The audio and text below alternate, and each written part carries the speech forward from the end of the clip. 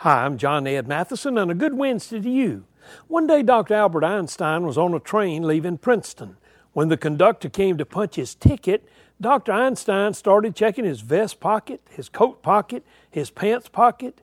He could not find his ticket. The conductor quickly said, "Dr. Einstein, you don't need a ticket. I know who you are.